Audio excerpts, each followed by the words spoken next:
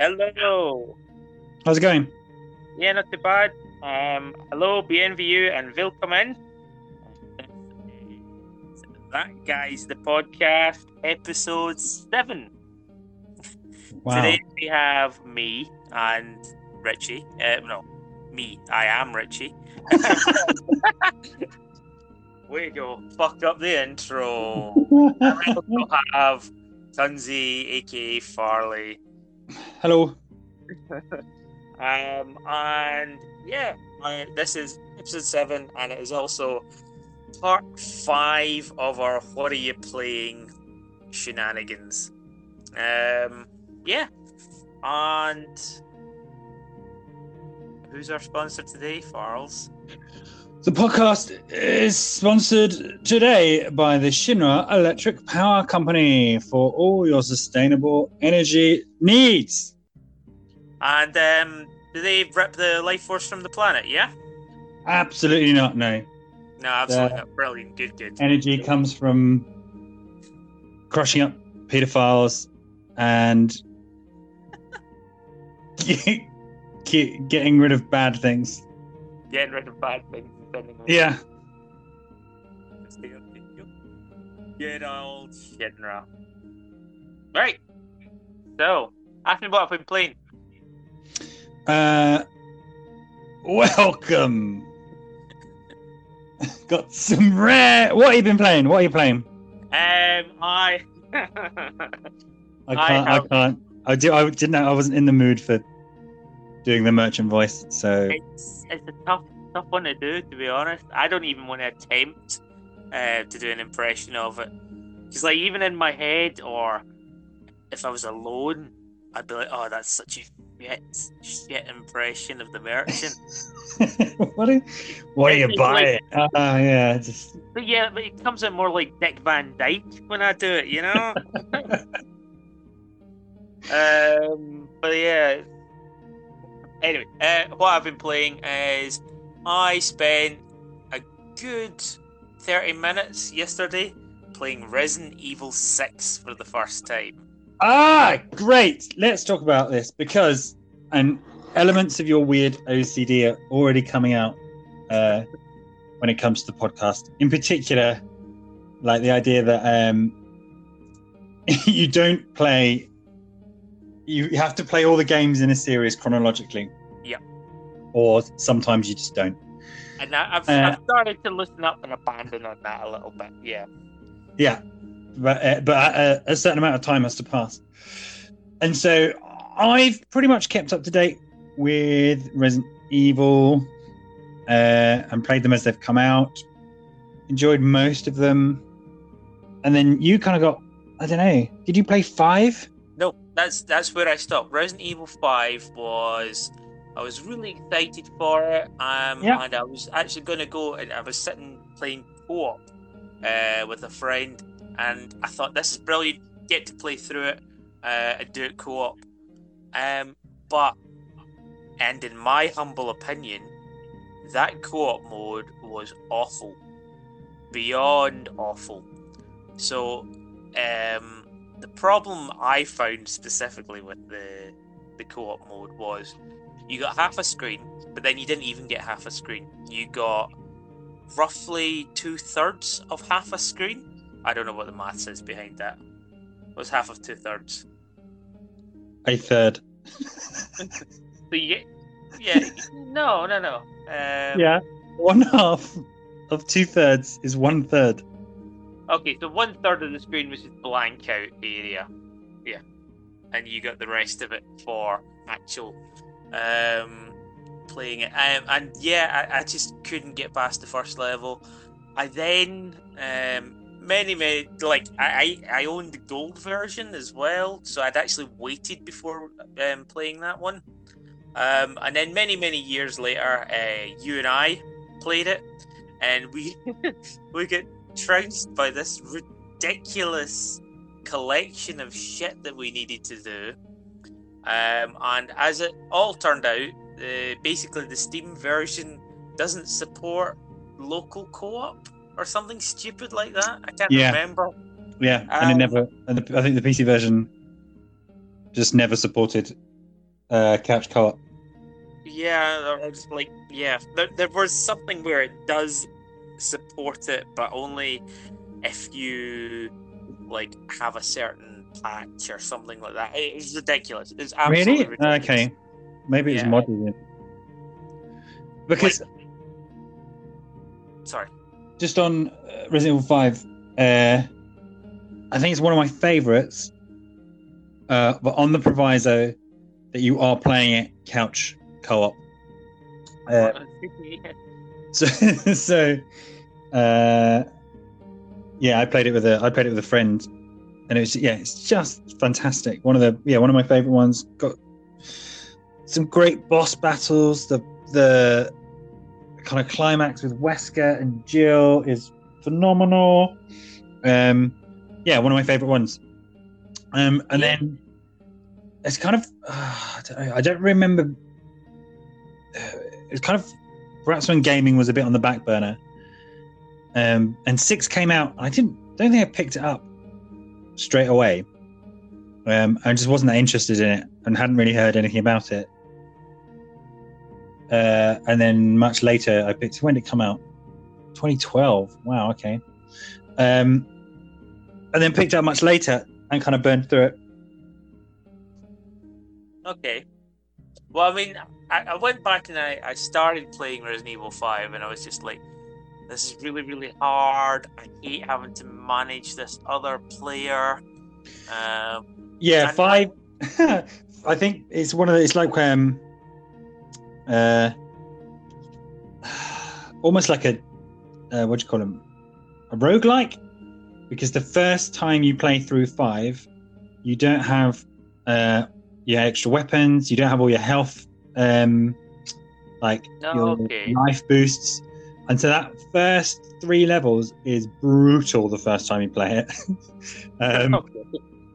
So it's not that you're struggling. It is hard. Again, it gets much better, as you know what's going on, and then as you kind of boost your life and all that stuff, and you go through. But yeah. Okay, that makes more sense, because that first boss character didn't even seem really like a boss character, just like a guy with a big hammer. The guy with the nails in his head with the hood over his mouth. Yeah. And I used pretty much all my ammo on him and exploded barrels and still got fucking done in. But yeah, I mean, I just kind of feel like I know the plot. I know that Jill goes blonde and gets a super suit, and can somehow sprint around the room, and she's a boss character, and then she gets saved. So I was just kind of like, do I want to go through this? Fuck it, no. I'll do Resident Evil 6. I heard good things. Anyway, that's the whole point. I basically decided to skip it, go to Resident Evil 6, give this a go. I'm sure I could probably play through it in a few hours and be satisfied that I've played through Resident Evil 6. Am I wrong? Yeah, it's weird in that I think it's one of the ones you can actually just, apart from the latest remakes, you can just burn through. And I know I've said this every single podcast, and I need to change up my vocab, but to me, it's the arcadiest of them all. You sort of, you pick missions from your jukebox, you jump around from 3 different campaigns, I think, 4 different campaigns, and each level's fairly short, very run and gun, very action based, and we'll probably come on to it. For me, it would not from Revelations 2, probably the least memorable. Yeah, okay. I will give you my rundown and my impressions of 30 Hello? minutes that I played it for. Hello? I'm on my own? No, you're not on your own. Oh, you're back. Okay. No, I don't think I ever left. Okay. But yeah, I'll give you my impression of the first 30 minutes that I played it for. And I was just like, I didn't have the greatest first impressions going straight into the game, because I went through all of this sort of config for the graphics and things like that. I thought, okay, cool. And then it said, set the darkness to this level. So I set the darkness to that level. I then started the game, and I could see fuck all. Absolutely fuck all. It was too dark. And they're like, why did you make me set the darkness this dark? And like, I could see, all I could hear was like Leon shuffling. Say, oh, you're gonna be okay. I'm like, what the fuck is this? So yeah, I basically had to go through, play that little bit, and get the darkness settings all set up, and then Alt F4 and just go through all of that rigmarole of setting the fucking graphics, or the darkness settings, brightness settings, whatever. Is it brightness or darkness? It's brightness. Brightness. Brightness settings. Putting it way up so that I could actually see what the fuck was going on the screen. But yeah, sorry, you were saying? This one starts quite dark, I think on purpose. I found with all the recent Resident Evil games, probably going back to 5 maybe, where they start with darkness setting, they all configure it way too dark. So if you follow it so that the symbol is barely visible, it's always too dark. Yeah. Yeah, I mean, I thought I'd give it a go, Actually, no. In fact, the Resident Evil 3 and Resident Evil 2, the darkness level was absolutely fine. I thought it was good. But Resident Evil 6, that was ridiculous. It was absolutely unwatchable. But I mean, that is the tiniest of little things. That is fixable. It's actually, as it turns out, fixable in-game. I just didn't know there was a menu to actually sort the brightness in-game. I didn't even need to Alt F4. I just got angry at it and did it. Classic rage quit. But that's not where my gripes stop. Now, clearly, they've added a whole bunch of new things and they changed a bunch of mechanics. It still felt like you were controlling like Resident Evil 4, sort of moving forward in that. But they've added in kicks, and they added in like a quick heal, and for the few zombies that I did kill, I see that they're dropping ammo and health left, right, and center. I'm like, all right, okay, this is the new meta. Just give me ammo all the time. I'm not going to need to search for it in the mansion or something like that. So that's okay. I can get my head around that. And then I found that I was also just kicking them as well. So like you could stomp them, which is a good addition, which I quite like. But also you can just use that button to kick zombies and punch them and things like that. Oh, okay, cool. They've added a bit of that in. But what was annoying me the most, beyond all of this, was everything was a quick time event. I am more than happy to sit and watch a film of an action sequence going on. I don't need to be involved. But this seems to involve you at every single split action, and not even in a very intuitive way either. So, like, the options that I saw were like press A at just the right time to open a door, or to run, hold down the run button to run away from like a car exploding, and things like that. And then I think the first thing that I had to do was run away from like a plane that had fallen into the ground and everything was exploding. So I'm doing the running thing, see some zombies, and like ignore the zombies, run away, and then I had to press buttons so I could climb up on cars. Right, okay, fair enough.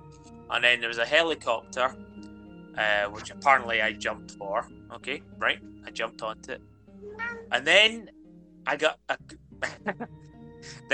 quick time event, which was I don't know what it was. It was like a waggle in the middle of the screen, and I'm like, what am I doing? And by the time I kind of worked out, it wants me to rotate. I fell into the fire and died. So it's just like, I can die during was essentially a cutscene. So I'm like, what the fuck is this? So I thought, all right, okay, it's allowing me to continue. I'll probably just continue from there. Like, no, I had to watch the whole cutscene of a plane falling into the ground, do the running away, and I thought, you know what? This time with the running away, I'll maybe kill the zombie as well, because I passed it. I thought there's bound to be some sort of secret or special, or maybe even achievement or something like that. Kill the zombie, get hit by a car, game over, and then it's like, you fucking kidding me? Press the button, and then I'm back looking at a fucking plane fall into the ground, leave a hole, start things exploding, and then I was just like, this is shit. Why am I dying on the fucking cutscene and not when I'm actually in the action? Alt F4. And I'm not even sure I'm even going to go back to it. It's like the worst in a game. Like, I know that quick time events are like, they're a cliche of like, this is how bad games can be, and God of War is like ultimately a big quick time event sort of thing, and maybe that's what Resident Evil 6 was trying to sort of what's the word, gain some traction from that whole sort of thing, but it is not for me in any fashion. But change my mind. But I don't know, because like I said, I kind of blasted through Resident Evil 6. It wasn't even that much hoovering up to do either in terms of collectibles, as far as I recall. And I did enjoy it. It does have a bit of a ropey start, because I can't even remember. Is that where you start off in the school in fake Harvard? No, you wake up after driving your car. You've had a car accident. You've got some woman with you who I don't know, Helena. Oh yeah. God, yeah, I forgot about that completely. And you drag her because she's not feeling very well. And it's like one thing that I quite thought was quite funny is like, Hunnigan turned up, and they're like, Hunnigan, excellent, fantastic, how you doing? And she sort of turned up and said, how you doing? Oh, maybe you can make her feel better. Is there any herbs around? And I thought, this is brilliant. they're like actually actively acknowledging that you just find a herb and sort of place it near you, and somehow you've taken the herb and you're feeling much better now. She just says, oh, I think I'm going to make it. And it's just like, you just left a herb near you. You know? But yeah, I like that. Yeah, I mean that was fun, but it's far from like what I was expecting. It still doesn't make up for the fact that I was dying during a cutscene. Well, so I was gonna say after that, quick time events have been a big part of Resident Evil since Resident Evil 4. Do you not remember? Do you not remember the Krauser knife sequence? Yeah, I do. Where he's just endlessly dying with a knife fight, and then you think it's. But that's slightly different from like a cutscene, as opposed to it's more like a boss fight, and it is high-strung energy. This is just it's a cutscene. You run away from the thing, you jump on a helicopter. Oh, cool! I don't need to be involved there. The Krauser thing, yeah, I get you. It's quick time events are quick time events. My argument is a little paper thin, but I don't know. I feel like being thrown into that so early, it's so harshly.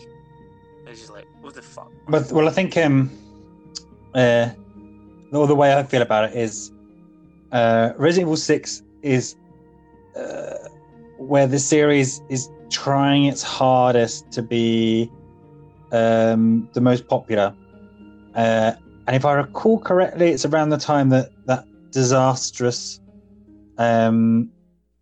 what was it, the squad shooter Umbrella.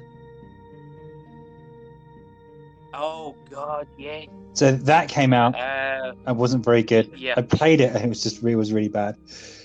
So it was a lot of kind of most popular conventions. The setting was a bit generic. Yes, it had Leon and Chris in it, which was fantastic. Loved both those characters.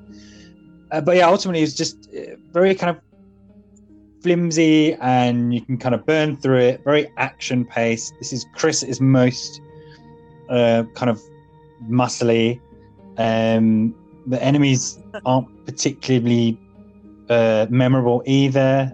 Ada's in there as well, and then they kind of hit the big reset button when it comes to 7, completely, almost hiding the fact that it was Resident Evil for the majority of 7's game.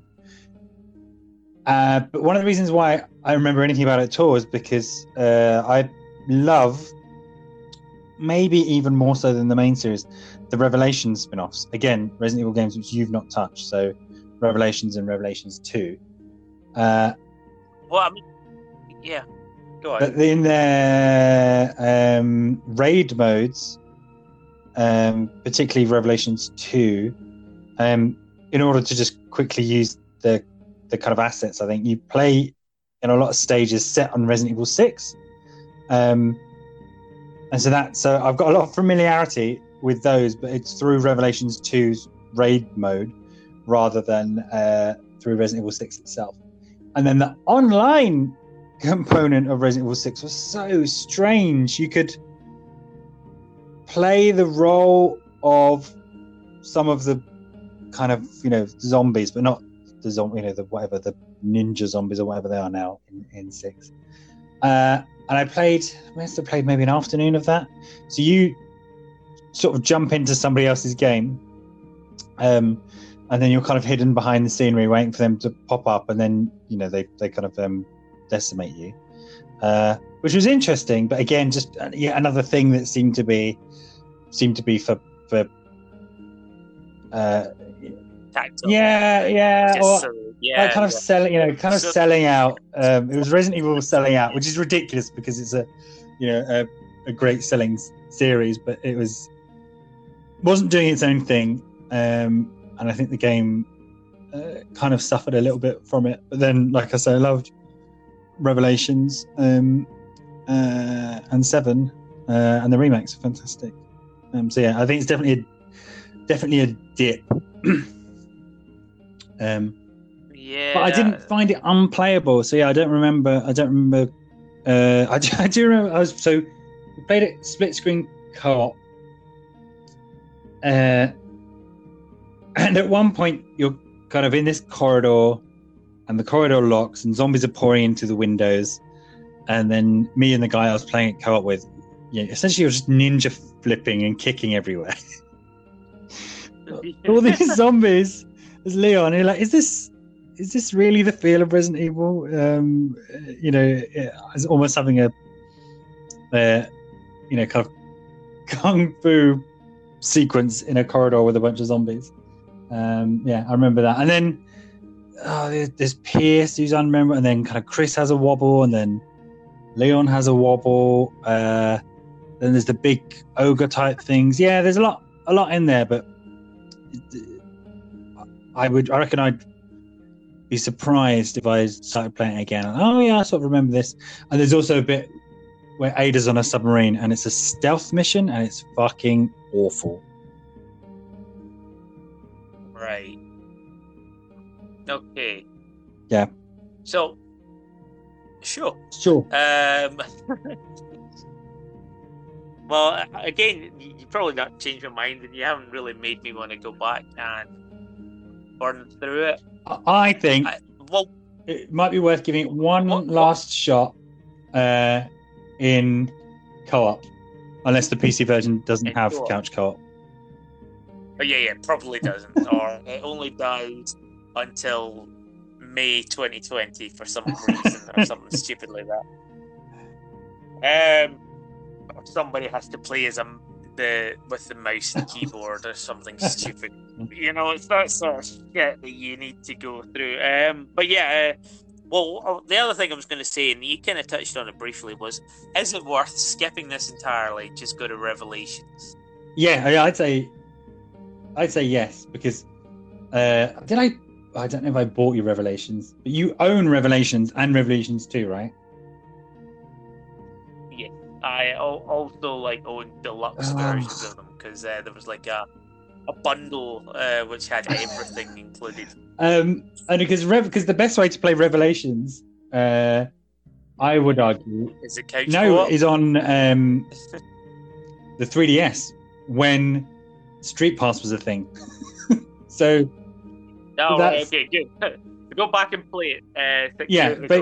Because I mean the story, the single player kind of story holds up still, but the raid mode in that was fantastic. Because I was never a huge fan of the mercenaries in 4, and then the mercenaries came out as its own game, and I don't know, I just didn't like the time pressure element of it and kind of knowing the level layouts.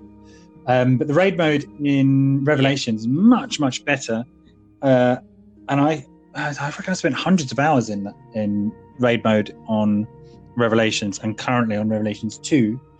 But one of the great things is when you street past somebody, they would appear randomly as a zombie in one of your kind of levels. Yeah, I remember you sent me an image of you shooting me. I think it was a regenerator or something like that.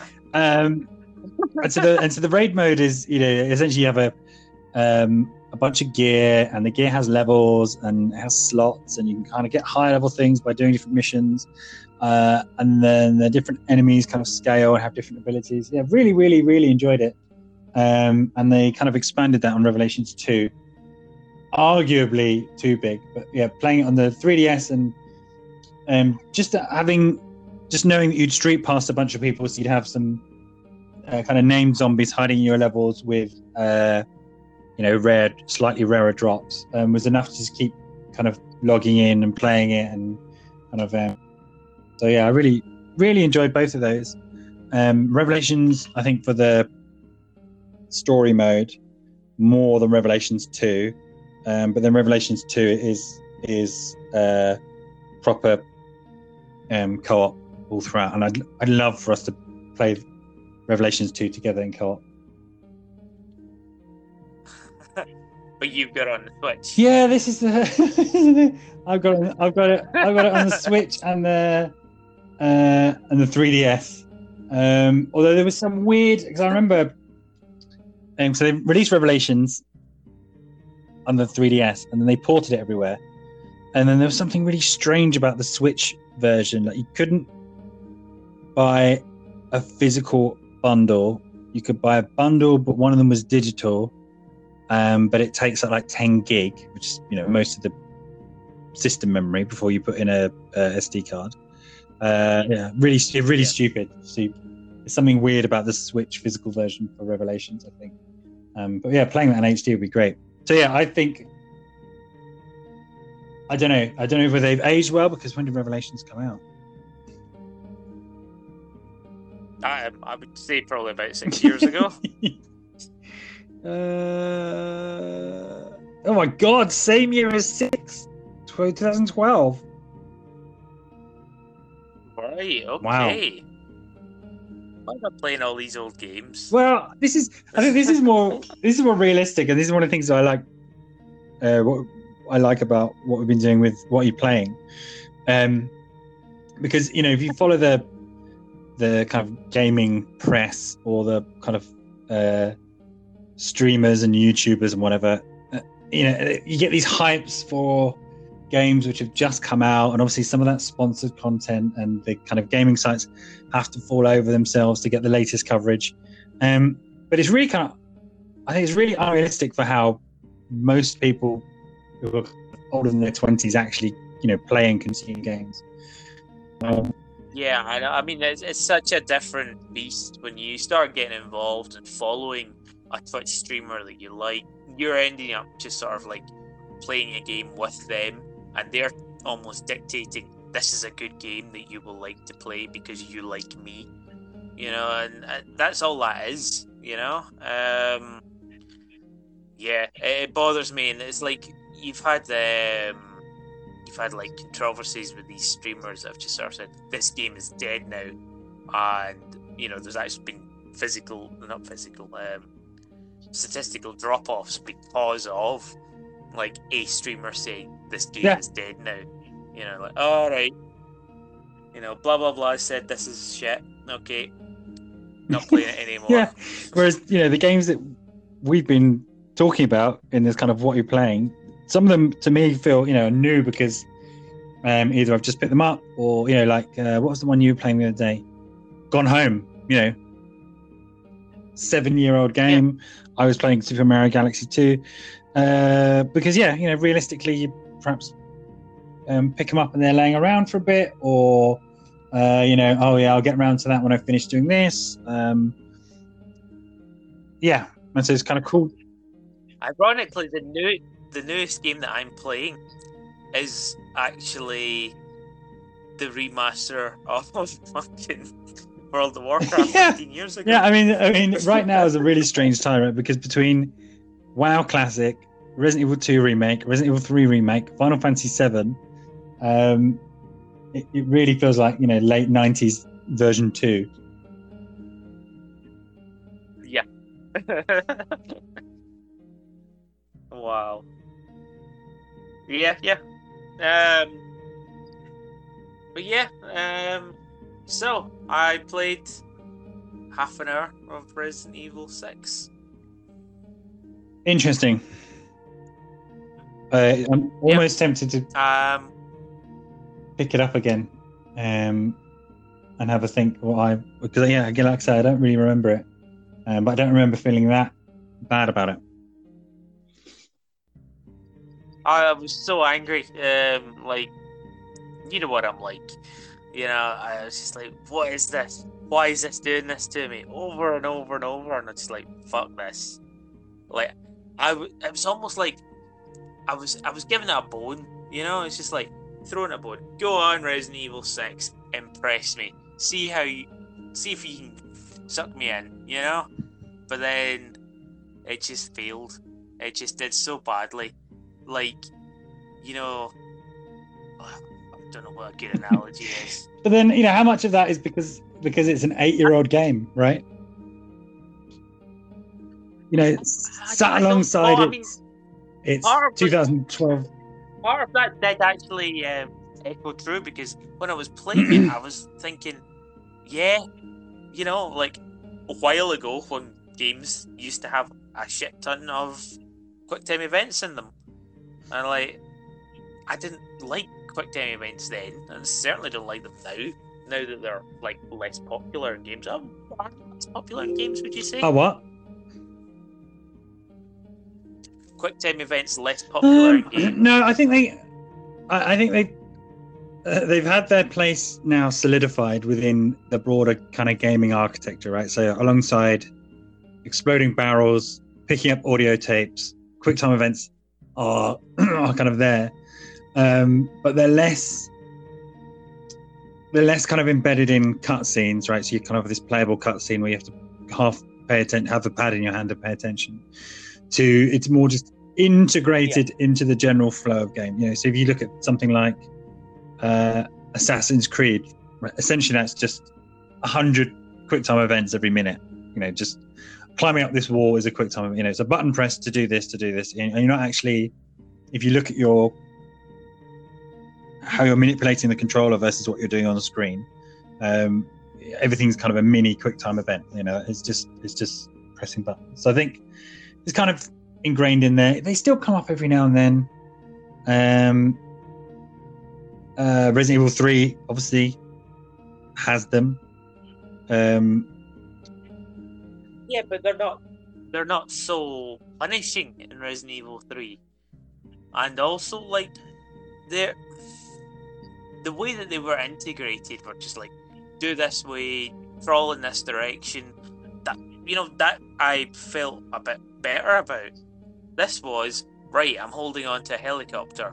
Why am I spinning the controller? Am I spinning it? Am I waggling it?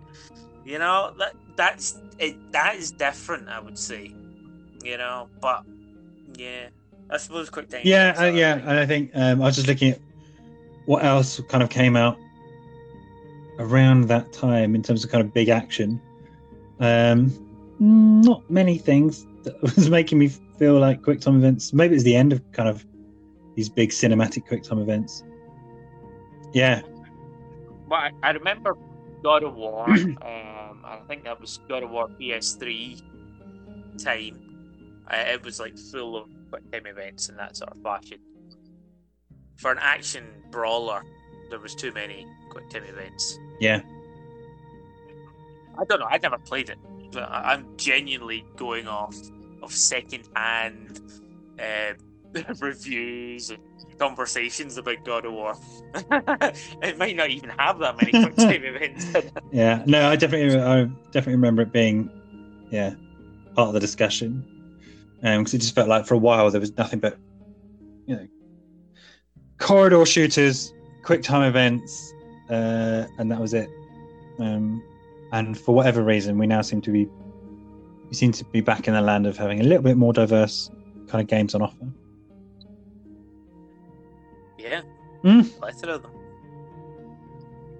Speaking Yes. of other games, what have you been playing? Well, to kind of cap off the reward for plugging in all the Wii U business the other day, I've been playing Captain Toad Treasure Tracker, which is probably one of my favourite Wii U games. It's subsequently been ported. I recommend that you pick it up if you're interested in it. Anyone who's listening. So for those who don't know, Captain Toad, who was in Super Mario Galaxy 2, so I think that's why I also was thinking about it in Super Mario Galaxy, in both of them. And Captain Toad is your set in little vignettes, where a kind of fully you can rotate it in 360 degrees, and each mission you have to find a star. But you as Toad, you've got virtually no tools in your toolkit. You've got a lamp which you can turn on and turn off. You can't jump, but if you kind of walk up some stairs on a platform, you can drop down and turn. And so it's lovely, beautiful kind of music and bright graphics. There's hidden gems on each level, and to get all three, you really kind of have to do some nosing around. And then each level has an extra secret, so collect 80 coins or whatever, and because there are some which are hidden.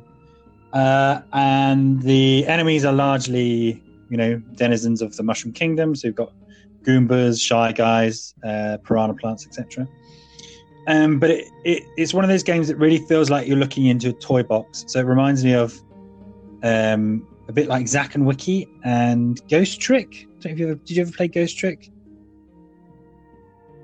No. Okay, well, that was on the DS, and it's just fun. The feeling of looking at a cutaway, almost like looking at a doll's house. So this feels like a tiny little doll's house, and it's just you and the mission to get through. So I'd played through all of it, apart from so it just keeps going and going and going. You get to the credits, or you get to a bunch of credits, and you think, oh, okay, that was a nice self-contained game, plenty of stuff to go back to. And then an episode 2 unlocks, and then an episode 3 unlocks. And then right at the end, there's one of these typically Nintendo ridiculous challenges, which I've never managed to complete. So when I moved everything over from, I was rejigging some stuff on the Wii U, I think, and so I wiped my progress on Captain Toad Treasure Tracker deliberately, because I was like, that's a game that I would like to play through again. But one of the added bonuses that came out that quite a few people were talking about when it came out is if you have the Toad amiibo, as I do, on each of the levels you can tap it, and then it becomes a game of see if you can find the little pixel Toad. And it's kind of like, yes, it's kind of like doing the whole game all over again, with a slightly different challenge. And for ages I've been stuck on this one level where I couldn't find the pixel Toad. You think, hide and seek, touch the Toad on the bottom screen, like a really kind of kiddie thing. But they really tuck them away. Sometimes they're obvious, and sometimes and the only clue you get that you're near is if you're kind of near the pixel Toad on the level, you'll hear like a little pixel or whatever that weird noise that Toads make. And so I thought I've got time ahead of me. Time for me to try and find this missing toad that I couldn't find, and I eventually found it. And so I've just been playing that and really enjoying it. It's just a great game, and I think most people who have played as well also say, yeah, it's a great game. All right, okay. I mean, like, this is one of these ones that I thought, okay, I could do that if I didn't have a million other games to play, but it's not been like top of the ones of games that I would want to play or even enticed me that much. Well, there you go. No, I've enjoyed. Okay. I initially, I thought, you know, I don't know, it's really hard to describe, but there's something about the aesthetic of that game that makes you feel like, is that really a £45 game? Do you know what I mean? Even though, it is, you know, and with, you know, other greats from Nintendo, there's obviously, you know, lots of polish and depth and, you know, replayability and lots of things to do, and that's before you even get the amiibo. But yeah, I think that's what initially put me off. I was like, you know, yeah, it looks great, but you know, £45, a little puzzle game, that weird kind of, again, psychology of what a game should and shouldn't be and what a game should and shouldn't cost. But yeah, it's one that I've absolutely not regretted getting. I think you can probably pick them up cheap for the Wii U now, because I think it's one of the it hit the classics range. I think so, it's 15 quid or whatever it was. But it's yes, and it's Switch slightly expanded in Switch as well. I'm not too sure how. Maybe co-op. Is there DLC or something? Yeah, I seem to remember. There was something extra. Maybe you could play as Toadette or something. I am looking it up. Yeah, because she's kind of a damsel in distress. I don't know. There was definitely something extra, and there's a demo available, I think, on Switch. So yeah, if you think you might fancy it, download the demo, and it's just tons of that over and over again. Yeah. Cool. Solid. Awesome. What are you playing? Well, I'm going to let you have another go, because I'm going to ruin everything, and I'm going to say it's one that we're both going to talk about. So give me another one of yours. Okay, what else have you played? Very small kind of game, which I spent a little bit of time on, is a game called Consider It. Which consider it ! It has another title, which I'm just desperately trying to look up on the Switch. Kukiyomi. Consider it Kukiyomi. Yes. And so it's, I don't know if it was originally conceived as a Japanese language learning tool, but it's partly in English, partly in Japanese. I think I actually okay. on Steam. Have you played it at all? No. No. So it's a lovely little game. It doesn't take you too long to kind of go from beginning to end, but there are a bunch of extra modes where you play an active role in a bunch of scenarios, and it's up to you whether you act in a considerate way or you don't. And there's no consequence to doing either. And it's just fun, but it's also slightly, because it's kind of steeped in Japan and Japanese culture, some of it's slightly opaque as well. And so something you play through, I think you play through 100 different events, and it will be stuff like you're sitting on the tube and a couple comes along. You can either choose to scooch along so they can sit together, or scooch in one direction so they have to sit behind a pole, or scooch behind the pole so they sit there. Another scenario is you go to the zoo with your girlfriend, and a bunch of a pair of lions are copulating. What do you do? Do you stand and stare? It's very much like WarioWare Inc. In that, You've got 2 seconds to make a decision. You normally control the kind of red thing on the screen, and you kind of have to work out, what the controls are. Another little example, I won't give too many away because it kind of will ruin them when you come to them, is you are asleep in bed, awake, and Santa kind of comes along, and so you can either choose to stay awake or lay down, and that's your option. So yeah, that's kind of fun. There's a co-op mode which I'd like to play at some point with somebody. I'm not too sure the challenges are different or how it works out. How it works out as being co-op, or whether you kind of it's different scenarios or you take different turns to do it.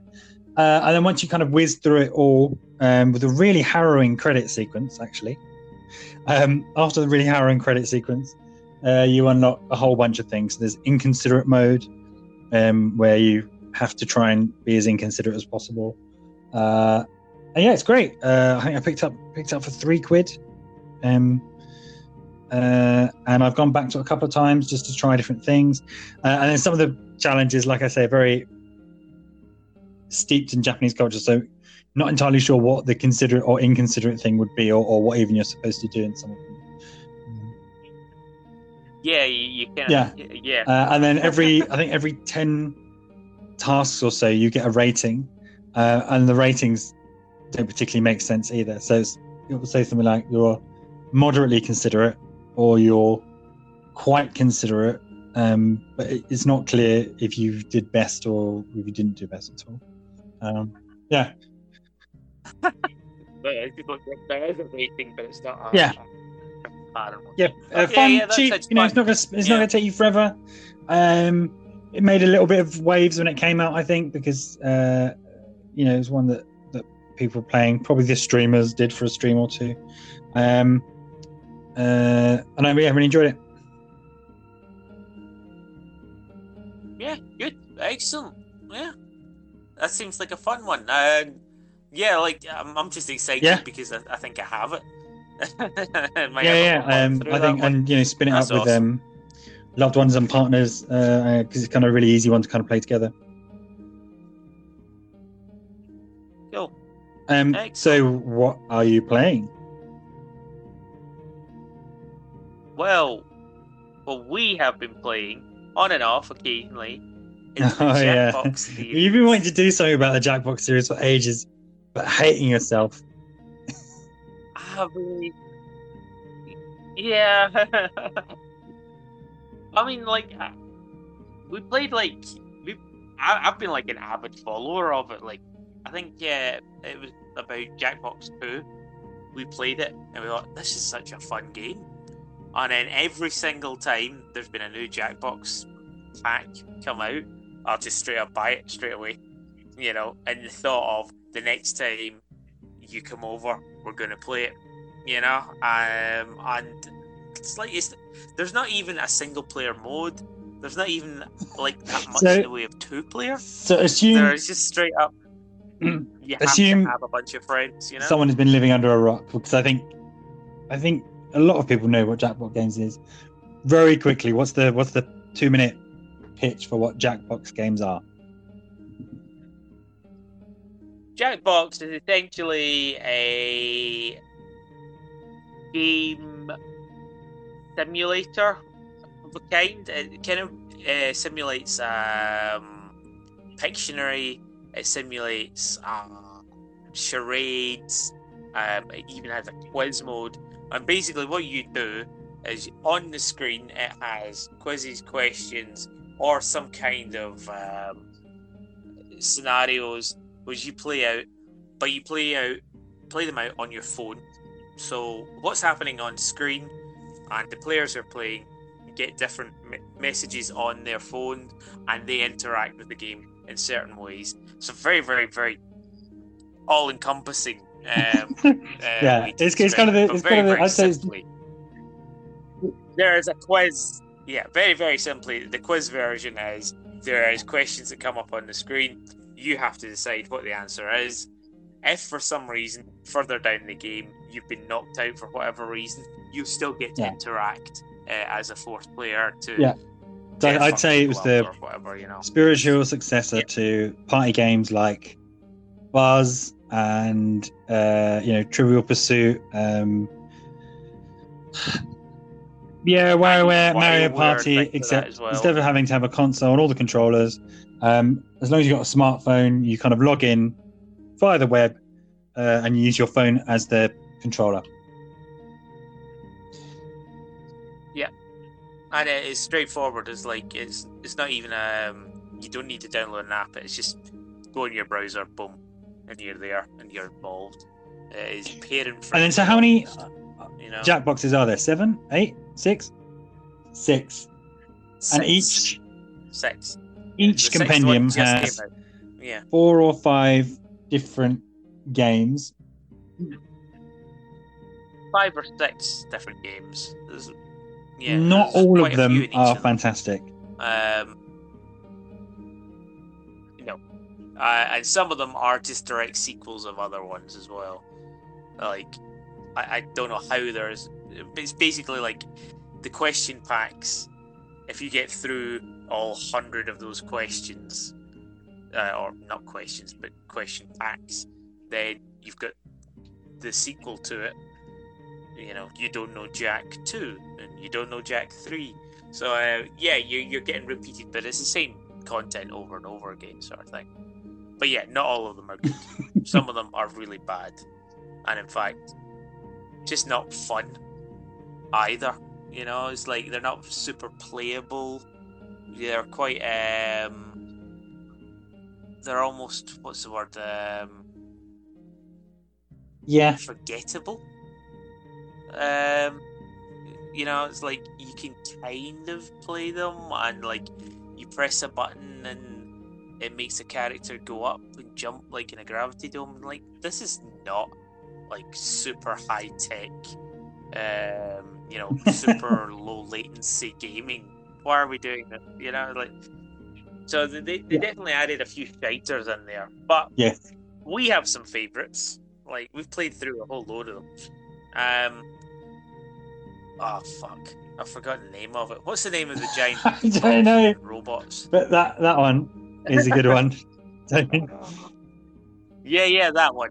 And the whole concept behind it is like you're kind of given some rhymes to do, and you have to, like, you can elect other people to choose the words, or you select a noun and then you have to rhyme it with something, and basically you end up doing a trash talking rhyme to another giant robot, and because they've used whatever talking software it is all robotic voices, so it's all deadpan, and it's just so funny when you like we've done so many of them where it's just you end up writing filth and you end up writing the most obscene silly things, and it's just got this deadpan robot sort of quoting it, but it's tough to do some of those rhymes. And it's fun when you go up against someone and genuinely it feels a little trash talky.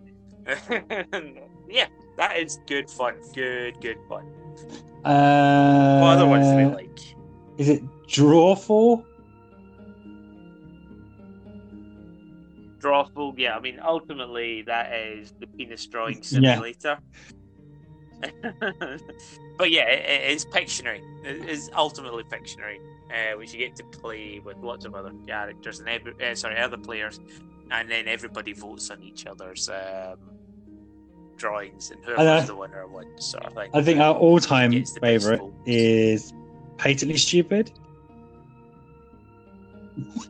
Well, that's the other. Before we talk about Patently Stupid, that's the other thing is, so it's all set around essentially like a sort of like a TV quiz. Everything has a host or a narrator, a very quiz style. It has a narrator. Has a narrator. Let's just say. Each one does. But if you listen to what they say, it's very self-deprecating, kind of deadpan. But there are some actual laugh out loud moments in the commentary.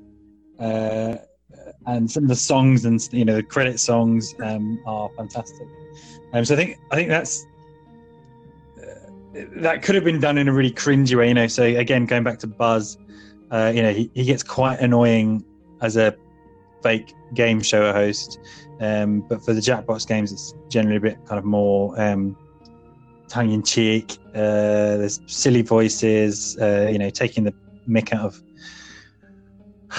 hipsters, young people, millennials, all of that stuff. Very cynical. I think it's got a very, very kind of dry, cynical, but American sense of humor. I mean, it's absolutely fine, and you've hit the nail on the head there. It's quite. It is self-deprecating enough that it's not taking itself too serious. Like if it did take itself too serious, it would be less accessible. I think that's what it's just fun. But yeah, tell me more about Stupid. Is one. It's a game where you start off, and on your phones you have to define a problem that needs solving, ideally through an invention. Then those ideas, and I think a bunch of random ideas, are, if you can't think of your own ideas, are then distributed amongst other players, and then you find an invention to solve that problem. So you have to do a little sketch. You've got like 2 colors and how sketch you can do with your finger on your phone. Then you write a title for your invention and then kind of the strap line for the invention. And then the best bit about it, or I think the bit that makes it work, is that you then kind of which is really interesting, because you do kind of like icebreaker things in meetings at work. It's really cringy. Good icebreaker game for those kind of office culture, but you then have to present your invention, and then just by you can choose when to reveal the drawing, the title, and the strapline, and you have I think a minute, not even that, to invention, and then you kind of all vote for which your favorite, second favorite, third favorite was, and that's the one that has really made us kind of chuckle with some of the kind of inventions and ideas, and it's all about the presenting side of it as well, I think. Yeah, it's like the actual pitching of it, and like you can get really into it. Like if you've sat there and you're giggling at your own drawings and strap lines and stuff like that, then you just know you're gonna pitch that and do it and laugh about it. But like other than that, I mean, they have variations of the Pictionary style one. There was one which is I think it's like Bid on It or something like that, and it's sort of like supposed to be like a fake auction.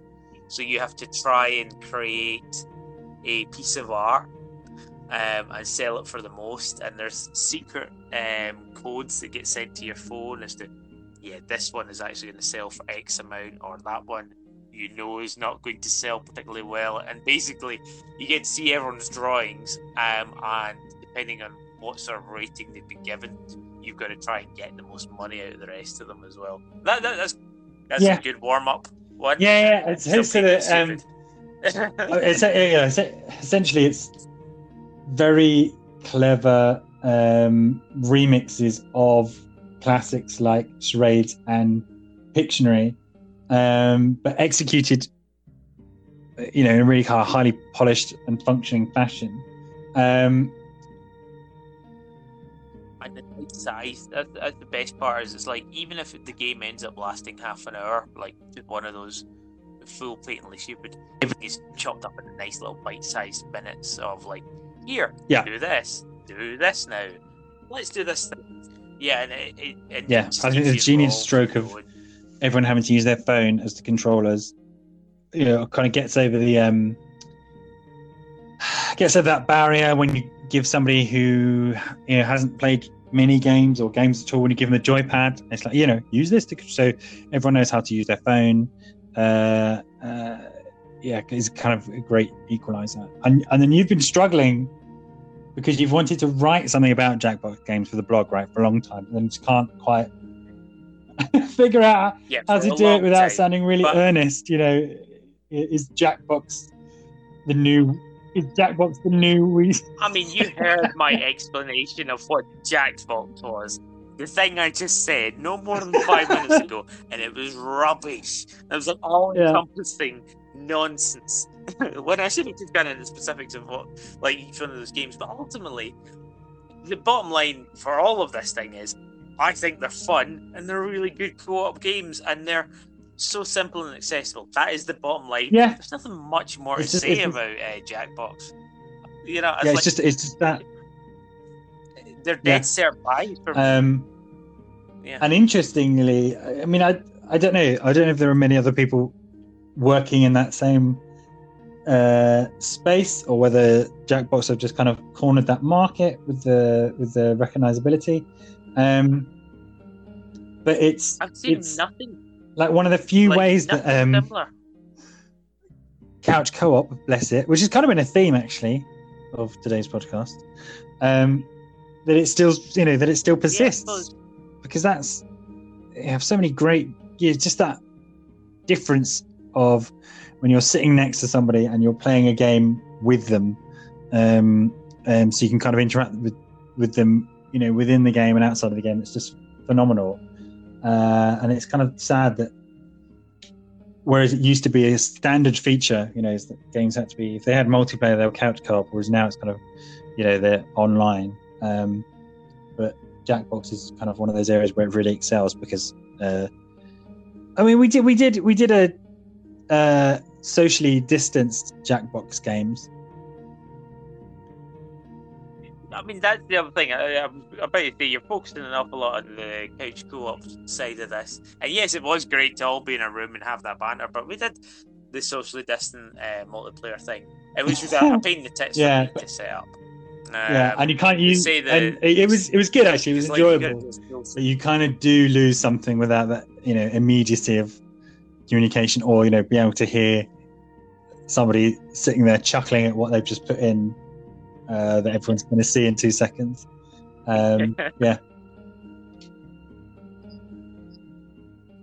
Yeah, but I mean, that being said, it was still quite a good way to set up a game night without having to use like simulator, proprietary software and controllers, and being on the same account as we just mentioned with Revelations 2. Yeah, exactly. Platform. Which I was going to ask, actually, because you've always bought them. How much do they retail for, those Jackbox games? Each?